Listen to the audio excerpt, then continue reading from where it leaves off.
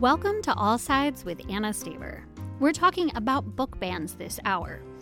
And the act of trying to get a book off a library shelf is nothing new. But the increase in demands to ban them, that is new. The fight over education continues to be a winning political issue, at least for conservative candidates. But the political success of lobbying to remove books from libraries and recommended reading lists doesn't address whether these bans protect our children or if they're really attacks on people cloaked as attacks on stories. It's a big topic. And here to help us understand is Sonia Douglas, Professor of Education Leadership at Columbia University. Welcome to All Sides. Thank you for having me, Anna. For as long as we've been writing books for the masses, people have been trying to ban them.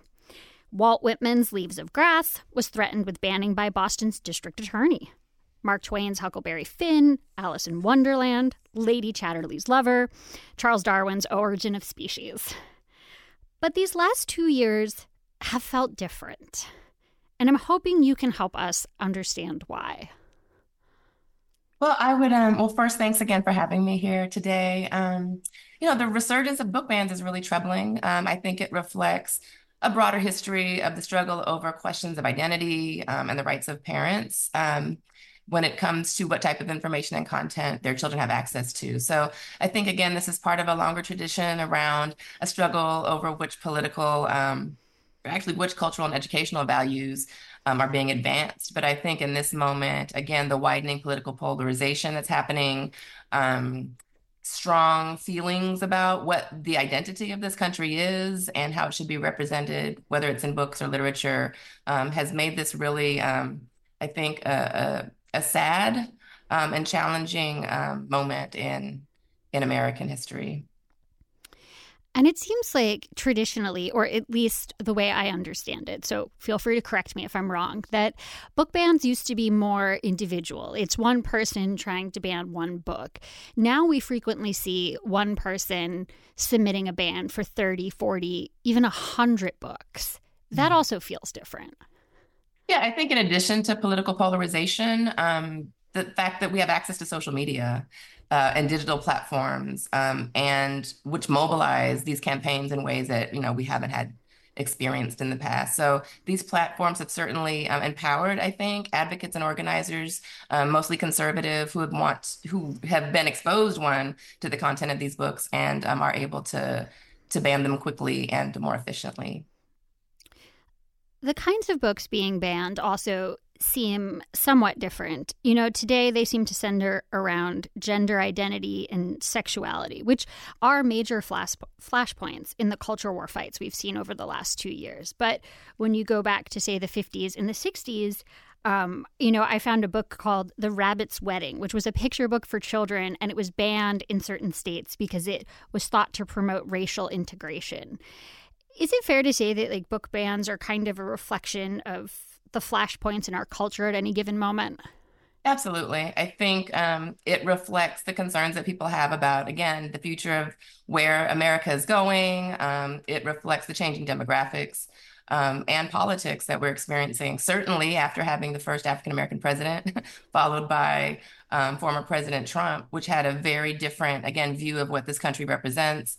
Has fueled, I would say, a lot of the political activity and participation that has led to the banning of books. So I think this is one strand of, again, a much larger political agenda, which unfortunately has been effective, but I think at the same time mobilizes those who support freedom of speech and expression to stand up and make sure that we're supporting access to all types of books and all types of content. We also want to hear from all of you this hour. Are you somebody who has seen a book ban go through in your local school district here? Are you supportive of restricting certain books? And you want to tell us why? We'd love to hear your thoughts on book bans this hour. Give us a call at 614-292-8513 or email allsides@wosu.org.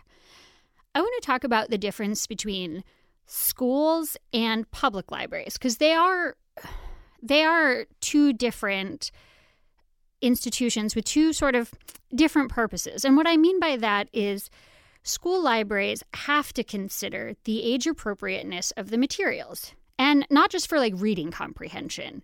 Because with adults, I think society has agreed to a certain extent to let people choose what they want to read.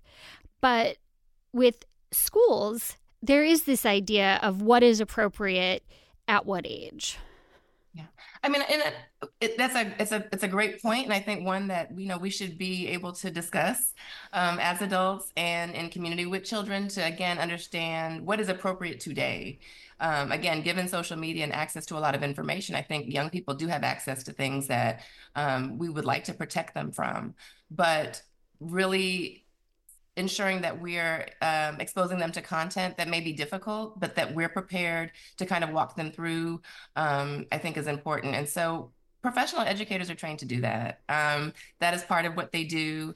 And so I think there should be less concern about that. The question becomes who has the right over what is taught in schools? Is it parents or teachers? Many of them wear both hats. And so I think it's a time for us to think about how we work together on behalf of children.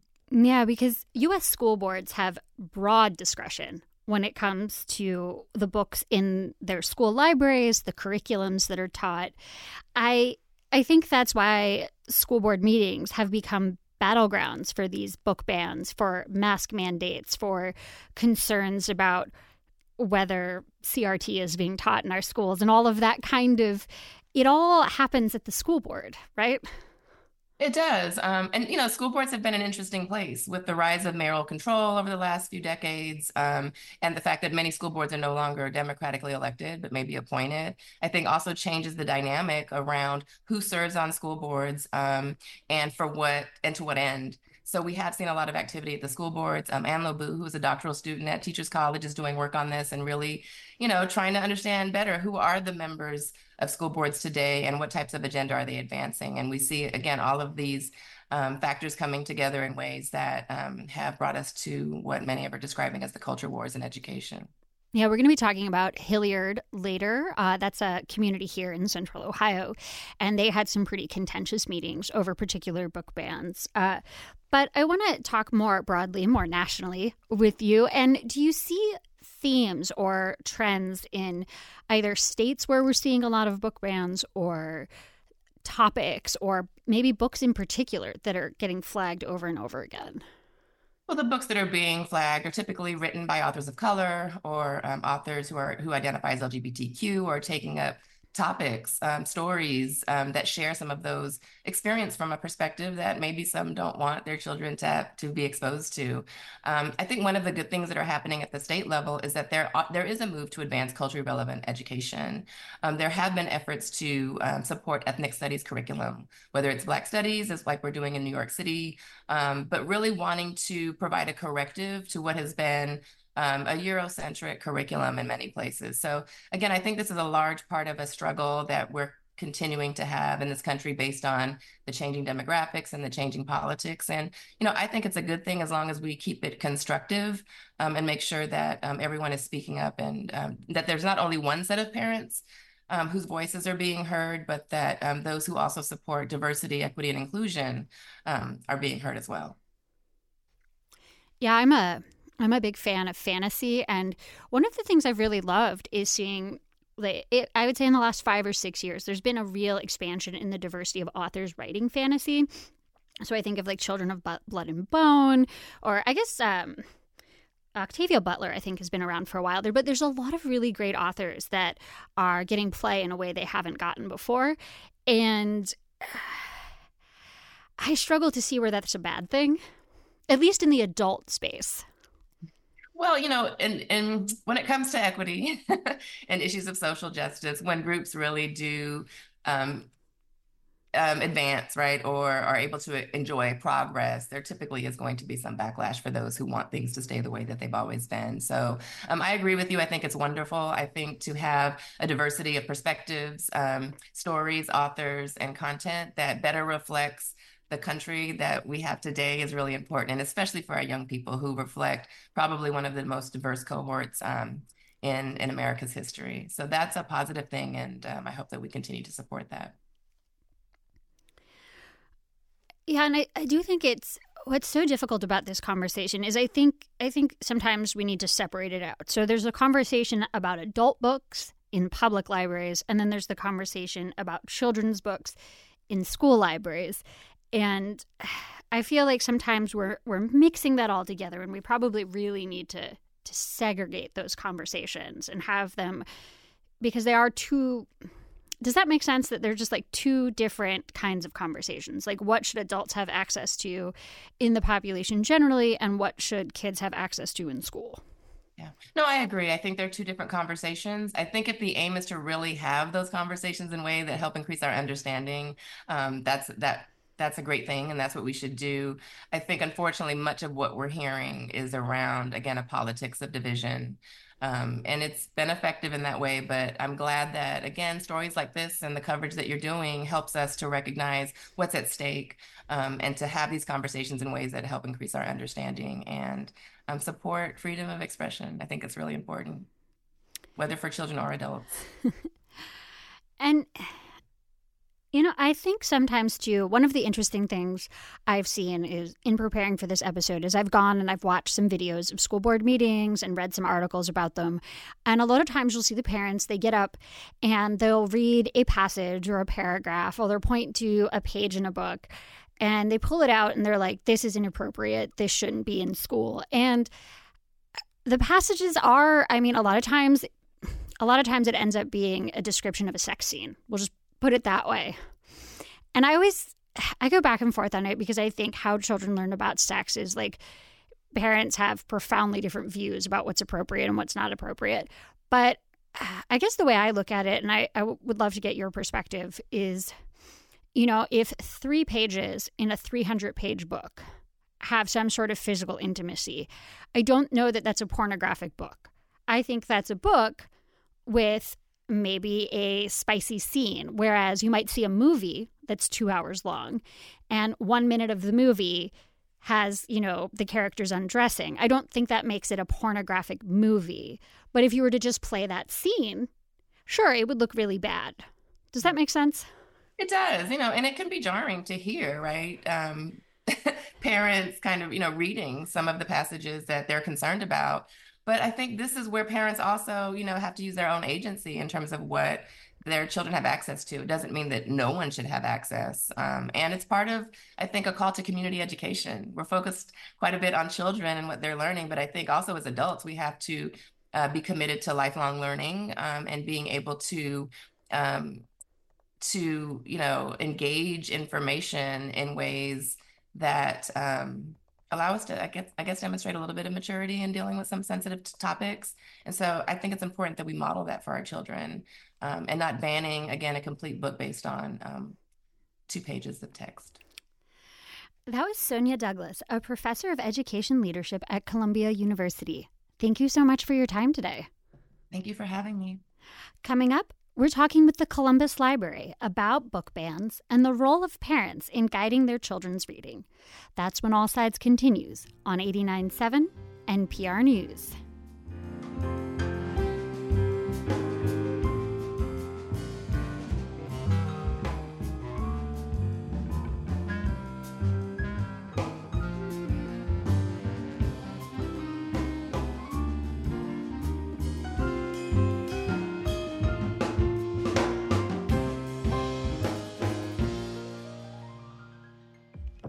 Black perspectives haven't always been centered in the telling of America's story. Now, we're taking center stage. Introducing NPR's Black Stories, Black Truths, a collection of Black-led stories from NPR's podcasts. Search NPR Black Stories, Black Truths wherever you get your podcasts.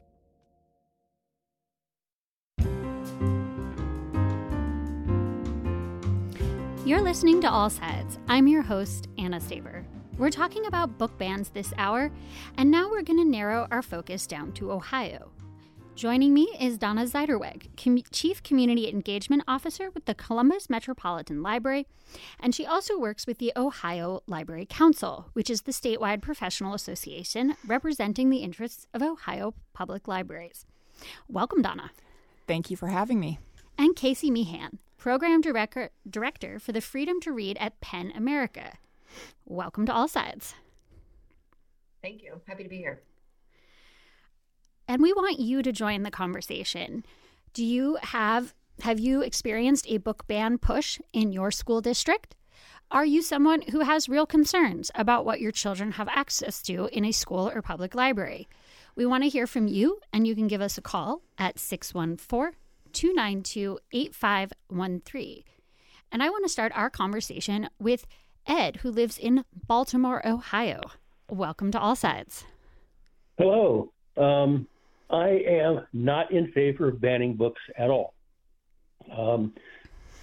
History is, I grew up Catholic, and the Catholic Church banned or tried to ban a lot of books. And because they were on that path, a lot of the secular people kind of glommed onto them. And you think like things like Catcher in the Rye, which we think of as a classic novel right now. But when you look at what's going on or what went on, so many people were looking at banning books, but they didn't look at what was going on the movie screen at that time. I mean, yes, we had the limits that they couldn't go through, but how many movies do you remember that had implied rape scenes? I'm thinking like Shenandoah with Jimmy Stewart and other ones like that. They didn't show anything, but they were implied. But why weren't they banned? Even though a lot of things on the books were implied. And I've read so many things lately that I've read, and I'm thinking like, why was this book banned? I don't see anything wrong with that. But there are certain people that just have an idea in their mind that anything that they don't agree with must be banned. And that's.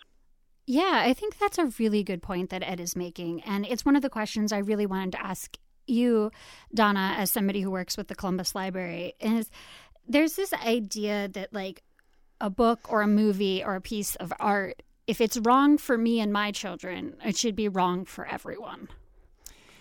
Yeah, I think that is often the philosophy that people have, and we really, as a public library, feel like our value and one of the things that we really stand for is providing access, and we believe that you have the right to make that decision for yourself and for your child, but that you shouldn't make the decision for someone else's child or for the community at large. And so we really understand that you might not want that particular book to be in your home, or you wouldn't want your child to have the experience of reading that book, but that doesn't mean we would want to remove it from our shelves for access for the entire community.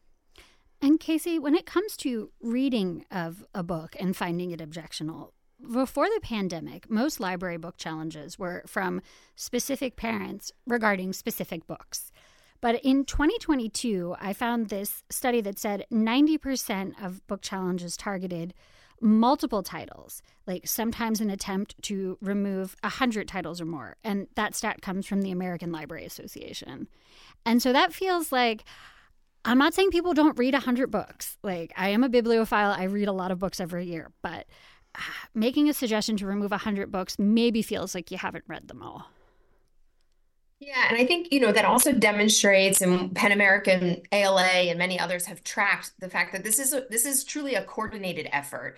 To your point, we used to see, individual parents object, have specific, or individuals in general have specific objections to a specific title.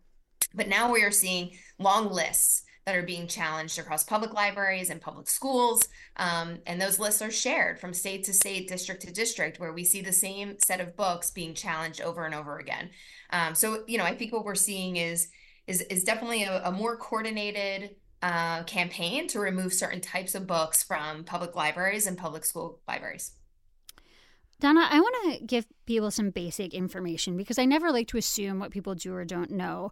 How does Columbus Libraries decide which books get on their shelves in the first place? So not even like a book ban, but like how do we get a book onto the shelf?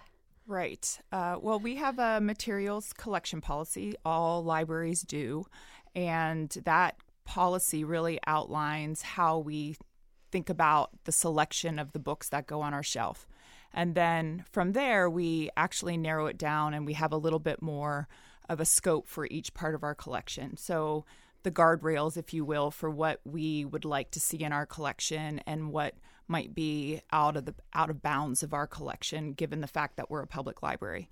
And then from there, we have selectors, professional selectors who spend their time selecting the materials based upon that material selection policy and the scope that we've outlined. And then when a person comes to check out a book, librarians are not there to ask whether the person should be reading a specific story. Correct. Like, they're not there to make any commentary on the books you're checking out. That's right. Correct.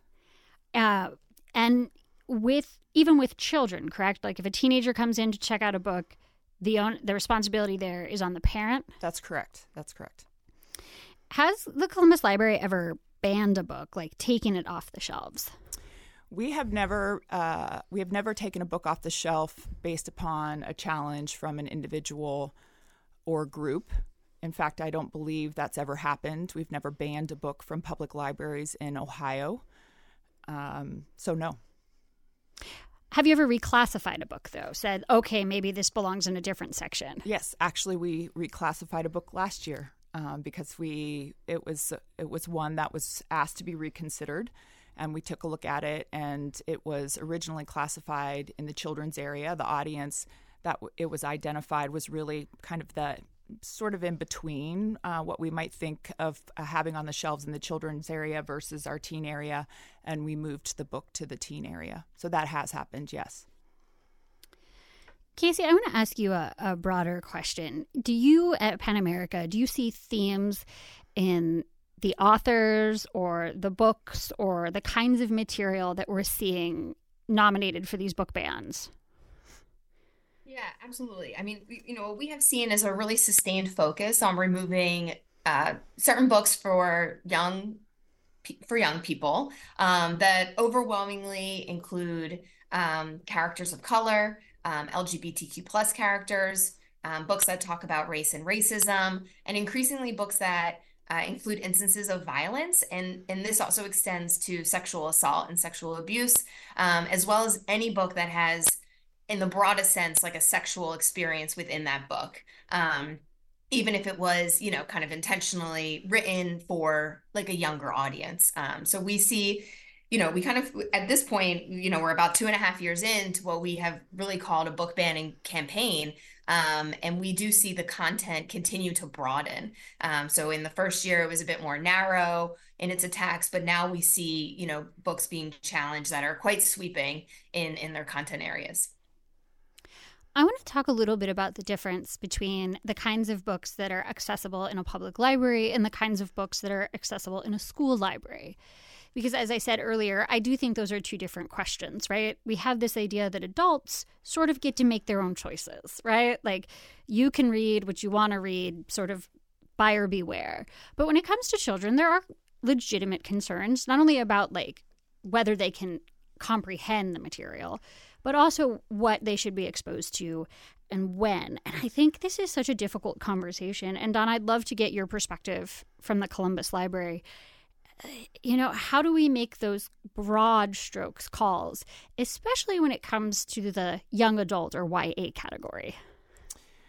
Well, when you sign up for a library card, when an adult signs a child up for a library card, they are really making the determination to give access to that child to whatever materials that child picks out, assuming that adult is and we assume that the adult is monitoring that child if they desire so and are being selective about what that child reads. So for us, we have, as I said, we look at the breadth of what we want to have available for the community. We do that based upon a lot of different criteria and really believe that even though a book is on our shelf, that doesn't necessarily mean that's the right book for everyone.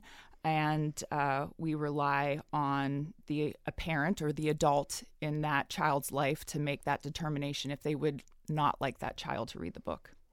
So some schools in Central Ohio, so Hilliard is one example I'm thinking of, has a policy where a parent can set a book like as not check-outable. Mm-hmm. I'm not sure what the right word is, right? They can say, my kid can't check out the following books. and they can put parameters on that. Does Columbus offer anything like that, or is it just the onus is on the parent to be monitoring what the kid is taking out? The onus is on the parent. And Casey, I think when we look at this conversation around schools in particular, right, we see these very contentious fights at school boards.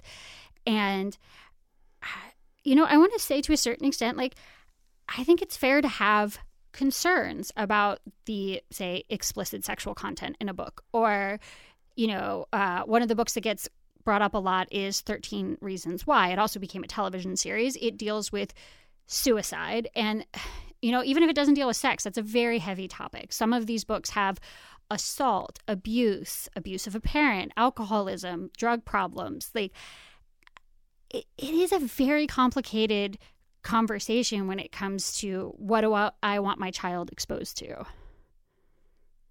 Yeah, I mean, schools are certainly different, and I think there has always been a place for parents to play a really essential role in their students' education. And I will say, part of what we see in terms of efforts to challenge and remove certain types of books is also sowing a bit like a heightened distrust in our public institutions, in our public schools, and our public libraries. And we have, in every same as a public library, there are professionally trained librarians and teachers that are, trained and well placed to adjudicate the appropriateness of certain library materials in a school's collection. And they also serve a diversity of families and students. So what may be, right for one student and family may not be right for another. And that's the process. It's a similar process in public schools as well. So, I think what's happening is many librarians can speak to this too, is that parents used to come in and have conversations with them and have engage on why a book may or may not be appropriate. But we've just seen a complete escalation where we have school boards deciding, what material should be in school and district libraries. We have state legislation that's influencing the types of libraries or the types of material that is, accessible in school libraries and increasingly public libraries. So, we just, again, see kind of this escalation and overreach of a very vocal minority who's having outsized influence on what access looks like for all students and all, community members in a public library. The Cincinnati Enquirer here in Ohio had a really interesting article the other week about who was doing book banning in southwestern Ohio. And what they found was that it was a handful of people that were submitting the majority of these bans. And I've also seen that sort of nationally, that these bans are a handful of parents doing 60, 70, 80%. Is that sort of what we see nationally, Casey? Yeah, that's right. There was another, a national article from the Washington Post that pointed to 11 individuals who are behind, over 70% of all book bans. So we do see the way in which specific individual actors or groups, and individuals that are affiliated with these groups that have, kind of an agenda to remove certain types of books from school and public libraries, they are having a real outsized influence on, again, what's accessible for all. Donna, I also want to talk about library displays because there have been challenges here in Ohio to library displays and also library programs, which is where you might invite an author to come and speak. How do you guys navigate those issues? Because it's not just the book on the shelf. Sometimes it's the author themselves in person in one of your libraries. Right. Well, we do have an opportunity to ask the library to review programs and as well as books. So we have a formal process that we go through in order to review that suggestion by a customer. And so if someone has an objection to a book or a program or a display, there is a way that they can formalize that objection, and we go through a process then to respond to that and to take a look at their concern and really determine, based upon a set of criteria, whether or not that should continue. I want to take a call from Julianne in Reynoldsburg. Welcome to All Sides. Hi. My point is that kids will find the books, even if they're banned, one child will have it and they will pass it along. I spent much of my high school being questioned about the books I read in the front office. They were Pearl Buck, and I will admit that one of them had very adult themes of a pavilion of woman, but these were all approved by my parents. Yeah, I think that's such an interesting conversation. So children often read up, right? Especially if they are bookish children. And sometimes what is appropriate for one 14-year-old to be reading is maybe not great for another 14-year-old to be reading. I think that's very true, but I think that's also just underscores the point that you know your child best. You know your what level your child is reading at, what level of curiosity they have and interest that they have. How would a librarian, someone in a library, understand where your child is at that level? And so I think it just really underscores the point that you know, hopefully, your child best, and that you are the best person then to make the decision about whether or not that is an appropriate level for them to be reading at. And I also think that librarians can be a partner in this because librarians know the books. They are great at recommending books to you. If you're like, hey, in the most benign sense, like, I really love book X, they'll be like, well, you should read book Y. But I also think, right, you can talk to a librarian and say, hey, my daughter is 11. This is what she's into. This is what she's read. What do you think fits within that scope? Absolutely.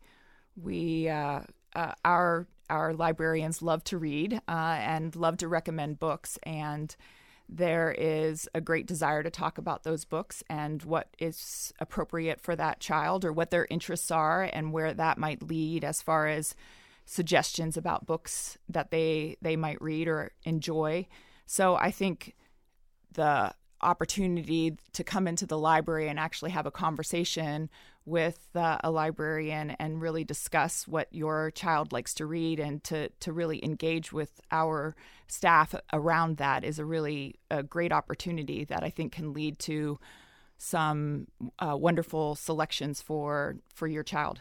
And you can be candid. You could be like, hey, does this have a sex scene? Right. Ask the right questions. They will tell you, yes. Yeah. Does this talk about... Also, as much as people hate Goodreads sometimes, and I have a love-hate relationship with Goodreads, they will spoil the entire book for you. And you can also search an author in like a Google search, right? Like the name of the book, trigger warning. And it'll give you the whole list of anything that might possibly be objectionable in a book.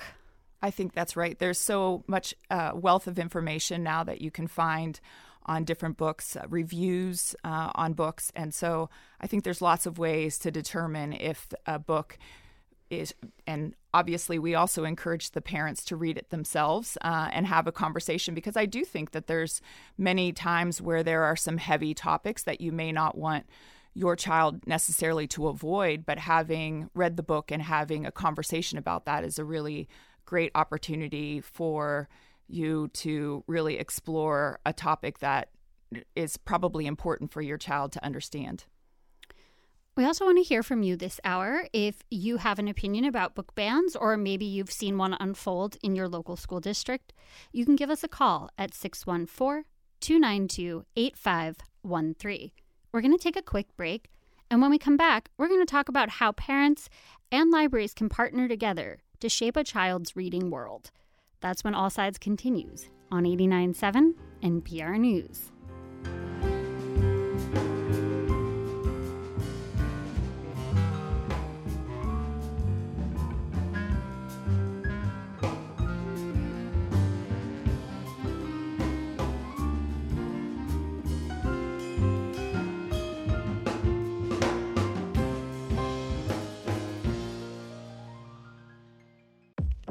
Black perspectives haven't always been centered in the telling of America's story. Now, we're taking center stage. Introducing NPR's Black Stories, Black Truths, a collection of Black-led stories from NPR's podcasts. Search NPR Black Stories, Black Truths wherever you get your podcasts. Welcome back to All Sides. I'm your host, Anna Staver. We're talking about book bans this hour and how we can help shape our children's reading lives. Still with us are Donna Zeiderwig, Chief Community Engagement Officer with the Columbus Metropolitan Library, and Casey Meehan, Program Director for the Freedom to Read at PEN America. So, a lot of the book bans, the majority of them, at least according to your website, Casey, seem to fall in what we call the young adult, which is the YA category. And this is generally books for children about 13 to 18. And I think part of the reason that gets problematic is because there's a huge difference in maturity from 13 to 18. But I think it's also because as we get older, we give our children, as our children get older, rather, we give them more freedom. We give them more privacy. We're slowly letting go and preparing them for adulthood. And I think just that feels uncomfortable, and it becomes a real question of how much privacy do we give them about their reading lives as they become full-fledged adults. Does that make sense, Casey? Of course, and I think it's a great question. I mean, students have a lot of agency, and young people have, agency in what they can and want to be reading. And I think that's something we should also, really protect here. It's that, parents, of course, always have a voice, but I can certainly remember reading, just books on my own that I identified for myself when I was growing up. And I think that's part of our, emotional and developmental learning process. But you're absolutely right. When we look at our data over the last 2 years, we see almost 60% of all books banned were young adult books. And I agree with you that it's often because these books introduced topics that may make people feel a little bit more uncomfortable. And that's always been a place for YA literature. So young adult literature, has always sort of introduced themes of, sex and sexuality and, really help deliver, complicated and difficult concepts in a way that is accessible to young people and helps them, understand themselves and the world around them. So I think that is a really essential point in this too, is just ensuring that students and young people, have access to books. Donna, I also have a particular bone to pick with YA fantasy. So I love fantasy, but first-person, fast-paced fantasy with the female main character has been shoved, I think often incorrectly, into young adult. Because there's this idea that, that kind of writing is somehow immature and it belongs in YA, whereas, Tolkien is mature adult fantasy. And I hate that take, for the record. Mm-hmm. But there's all these books, particularly I'm thinking of Sarah Maas's books, where the hero might be 17 or 18. But if you made her 25, literally nothing about the book changes. Nothing about the book changes other than it's now an adult book versus a teen book. And I think that's not libraries. I think that's actually a slightly misogynistic take by the book publishing industry as a whole. Yeah, I think you might be onto something there. It's funny, we just had this conversation the other day because we were talking about the book The Fourth Wing, which is very, very popular. I'm actually listening to the second one. It's kind of classified as NA, right? Well, yeah. So we were talking about it, and because we happen to have the author coming up in April, which we're really excited about. And one of the people that I was talking to said, well, it's a YA book. And I said, actually, that it is not. It is considered an adult. It's actually sort of a new subgenre called romantasy, which is really interesting. Romantic fantasy, for those who don't know. Yeah, romantic fantasy. But I think it's so interesting because that was the observation of someone that it was YA when it really isn't. And I think that is a way that those books have been classified or sort of sold in the past. And hopefully that's changing now with some of the new material that's coming out. Yeah, for a hot second, there was this category called New Adult or NA, and then it disappeared. And I think that's a shame because I think 18 to 25 is a category of reader, people going off to college, first jobs, having new experiences. And we kind of eliminated that. And so the characters got shoved younger into YA or made older into adult. Right. And look, No offense to the book publishing industry, but I have a real bone to pick with it. Because Sarah Maas, I think, fits that category perfectly too. I think her books started out YA, but I think a lot of them have now been reclassified as adult. Well, I think it's really interesting because it really begs the conversation about just labeling in general. Because I think when you label, whether you label something young adult or adult, it suggests who should be reading that book. And the new adult, also a scenario where you think, okay, well, maybe as a 50-year-old, maybe I don't want to read that book because it's geared towards a certain age range. So I think the more that we can let people make their own decisions and not necessarily guide them in any particular direction, I think just the better people will, enjoy that experience in those books. And I do want to be clear, I think, Casey, one of the things I think trips people up sometimes is you can absolutely have adult books with child protagonists. There can be, I think of Emma Donohue's Room. Right. That is the book told from the perspective of a very young boy who is trapped with his mother. I guess I can spoil it. It's a pretty old book. Yeah. She is being held by this sadistic man. He's kept her locked up for years. She conceived this child, and it's told from the perspective of the child who has never been outside. It's an amazing book. Even though it's a child protagonist, it's not a kid book. Does that make sense? Sometimes I think parents get really upset. They're like, oh, that had a teen protagonist. And I'm like, yeah, that was an adult book. Yeah, I mean, I think I mostly just would echo what Donna shared. I mean, there are, publishing houses and bookstores and libraries and schools, there's a mix of these sensible systems that already exist that can help individuals kind of navigate what's most appropriate and relevant to them.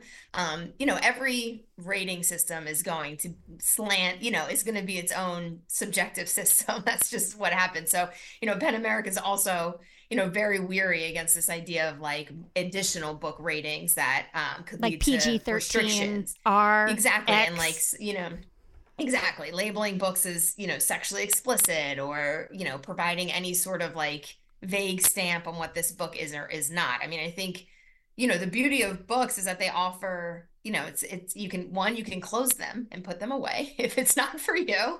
And, there's just there's so many books. And I think the idea here is to be, to have spaces like public libraries and like public schools where people can freely access a diversity of books across ages, across topics, across content areas, identities, and histories. And that, I think, is what's, really at stake in this movement. The sensible systems will be here after, but I think what we're watching, kind of currently is an escalation beyond those very sensible ways of sort of navigating books that are relevant for students and young people. I want to take a call from Fred in Columbus. Welcome to All Sides. Hi. Hi. So I'm calling because, honestly, I don't believe any book should be banned, period. I mean, regardless of how good or bad it is, in one person's point of view, it's going to be better or worse in another person's point of view. Why not let the parent decide what that child reads instead of the school or the school board? I mean, I think that's kind of the thrust that Casey and Donna are making, right? That we want to leave these decisions in the hands of individual parents. That's right. That's right.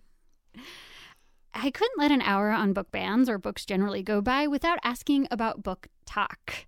We've talked about how social media has changed the landscape for book bans, but social media has also changed the landscape for how children, particularly teens, hear about books, think about books, decide they want to read something. I think so much, you see so many young adults on Book Talk in particular. I think it has really been extraordinary what Book Talk has really brought to light for a lot of readers. I mean, the book that I just mentioned, The Fourth Wing, I think that came really the buzz around that book came from Book Talk, and it has become this extraordinarily popular book. And I think it's the same way we used to hear that we'd read the New York Times list and we'd pick something. So it's just a different version, a different opportunity that is really bringing books to the attention, and I think it can be in a very positive way. Yeah, I think, but you also have to be careful. So Colleen Hoover is somebody who's became wildly popular on Book Talk. And her books are, I would say they're for adults. But a lot of teens get very excited about reading them. I have seen teens in like Barnes & Noble or other bookstores be very excited to get them because it seems like everybody's talking about them. But like, I really do think parents should know what their children are reading, particularly with adult romance books like Colleen Hoover, because it's not the sex that's problematic in certain books. Like, I saw a kid once very excitedly asking her dad to get the book It Ends With Us. And if nobody's read that, it's not the sex that bothers me about that book. It's the portrayal of a problematic and abusive relationship as being a goal, or as like, we can dismiss all the terrible things he's done for the happily ever after. Like, that's why I wouldn't want my teen to read that book. Not because of the sex, but because of like, I kind of feel like she's glorifying an abusive relationship.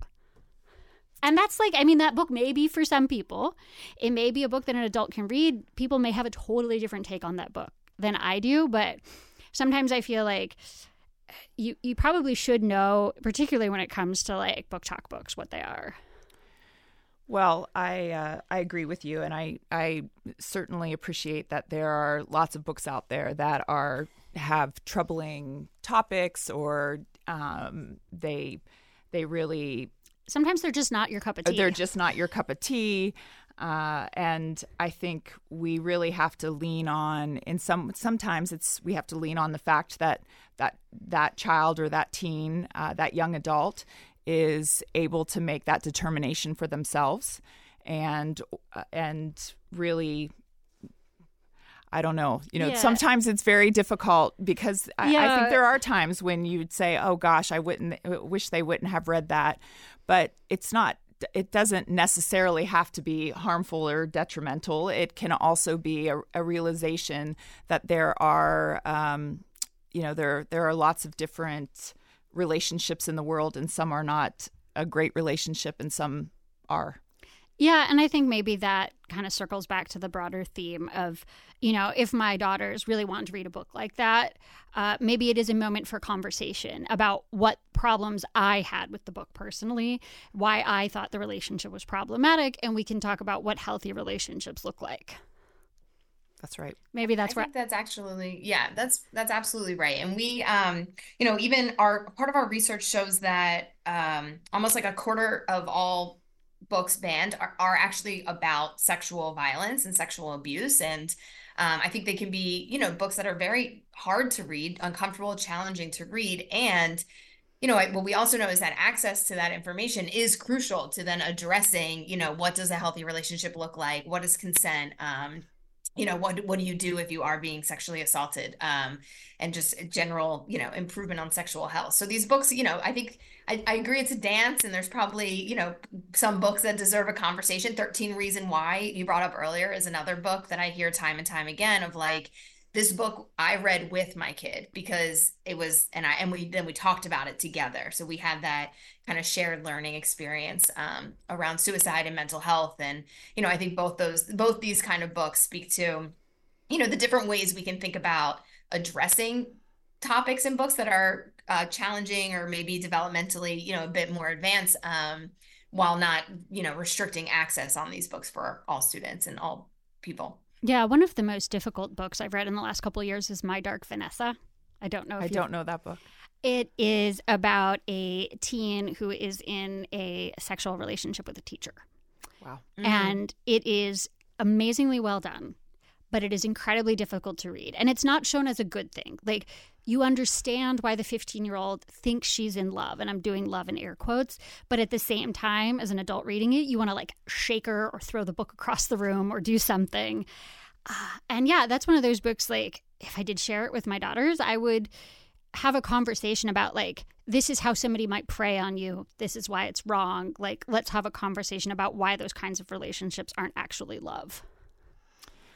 That sounds like a very healthy way to address it. It is. It really does. Oh, it's a book that's like haunted me for the last 2 years since I've read it. I mean, PEN America is also a membership organization of authors. So we do hear, we hear a lot from authors in this moment as well around what it means to have their book, mislabeled as obscene or pornographic or harmful to minors. And I think there's a lot of, I think that's quite harmful for any author who writes, for young people to hear, because they do so often informed by either their own lived experience or the lived experiences of their own kids. It usually comes from a place of real care and concern, and not to be. Unfortunately, we're just gonna. We could talk about this for hours, but we've got to leave it there. Thank you to Casey Meehan and Donna Siderwig. Thank you guys so much.